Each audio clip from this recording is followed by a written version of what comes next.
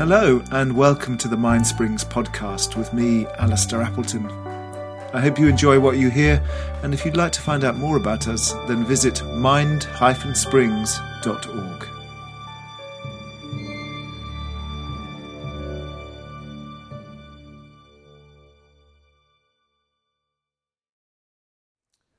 Well, it's a fine line between recognizing that the monkey mind, the wandering mind, makes us unhappy. And very boiled down, the purpose of meditation is to make us happy.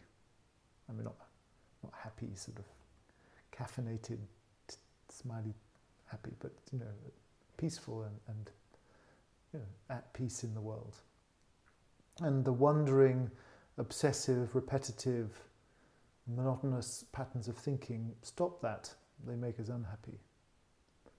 But the problem is that it's not the thoughts that make us unhappy. Thoughts are just phenomena of the mind. They're just all sorts of different things. It's the unconscious thinking. It's the lack of awareness that makes them dangerous and makes them problematic.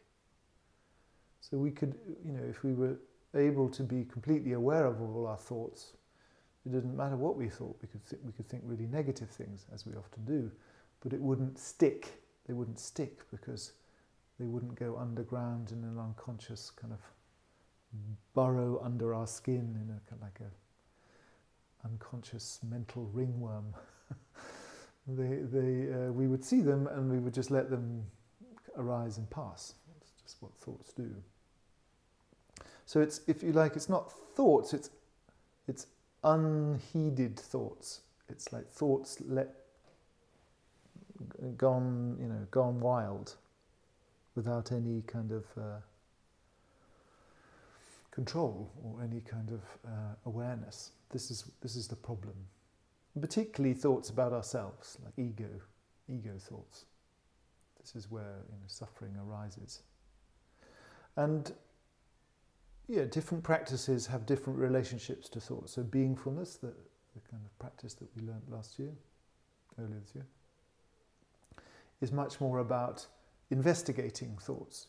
You anchor yourself and then you kind of, okay, come on thoughts, show me your stuff. What are thoughts? How do they work? How do they interlink? What's the difference between thoughts and thinking? So we start to have a much healthier relationship to thoughts because we will always think. Not that we're going to stop thinking, but we have a different relationship towards thoughts. And then practices like shamatha or samadhi, these are really much more about fueling the heart. These are much more about experiencing the felt sense of being steady. So hopefully as you do this practice, you'll have a glimpse of this, that just being simple and steady and being with the breath and the mantra makes you feel good. And when you feel good, you're more likely to do it. You're more likely, it's a kind of positive feedback loop. And that sort of sense of grounded, nourished, that's okay, I can just sit here and breathe and follow the mantra, and that's okay. That makes the energetic undertow of thoughts much less destructive. Because when your body mind is like full of like crazy, like jumpy, all over the place, red raw kind of energy, then the thoughts will just feed on that. But if your body mind is kind of soothed, singular and simple, then thoughts also tend to be soothing, singular and simple. It's like the thoughts ride on the wind horse of the body's energy. And when the body is still and unified, then thoughts either don't arise at all, or when they do arise, they're very easy to spot and to work with. I think listening to you, I realise what I'm doing wrong. I mean, I'm going with the breath and I'm going with the mantra, but at the same time I'm trying to stop my thinking. rather than let the breath and the mantra. Yeah, I mean, I can understand why you would do that, because that seems to be my instruction. But it's not really that you have to stop your thinking. You just have to recognize that actually the breath mantra heart complex is just much nicer.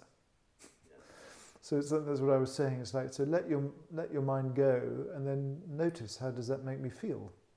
Well, it probably makes you feel like you feel all day long when you're thinking. And then compare it with the feeling when you're absorbed in the breath, mind, body. And hopefully that feels nicer, that feels more nourishing and more peaceful. It might feel completely novel, because most of us live in our minds all the time. So it feels like, oh, this is a whole new experience. But this is the experience that the Buddha is encouraging us to cultivate, because this is what will nourish the path. This is the food, if you like. This is our lunchbox for the path. That we can, at any time, we can just drop all our busy thoughts and come into it's literally called the bread. Is it called the bread basket? Was that an old name for this part of the body? We used to call it the bread basket. Yeah. Interesting. Yeah, it's an English expression, I think. An old expression that this thing, if you got punched in the bread basket, if you got punched in the stomach, it was like you were winded because you're punched in the bread basket. It's interesting, because that's where you put your lunchbox. So it's not that you have to stop the thoughts particularly, it's just that you prefer to be with the breath and the mantra. Yeah, I get that.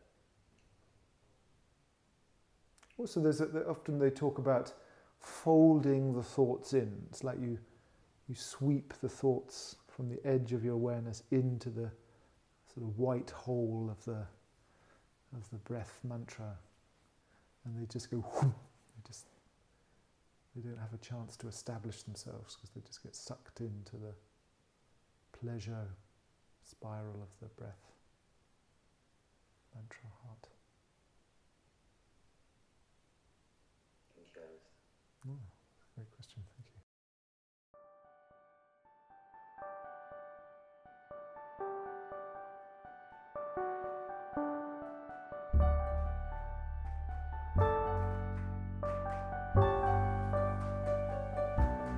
Thank you for listening. And if you'd like to join our live sessions, you can at mindsprings-practicespace.org. Also, if you feel inspired to give us a review or a rating, we'd really appreciate it. It helps other people find us.